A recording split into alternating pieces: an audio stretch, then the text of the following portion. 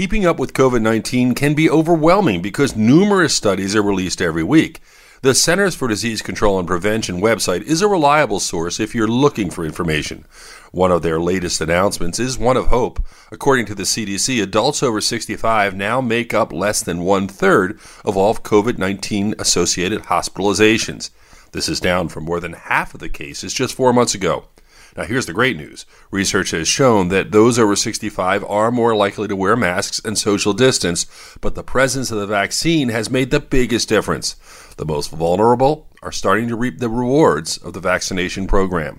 With your health, I'm Dr. Brian McDonough on 1010 Wins.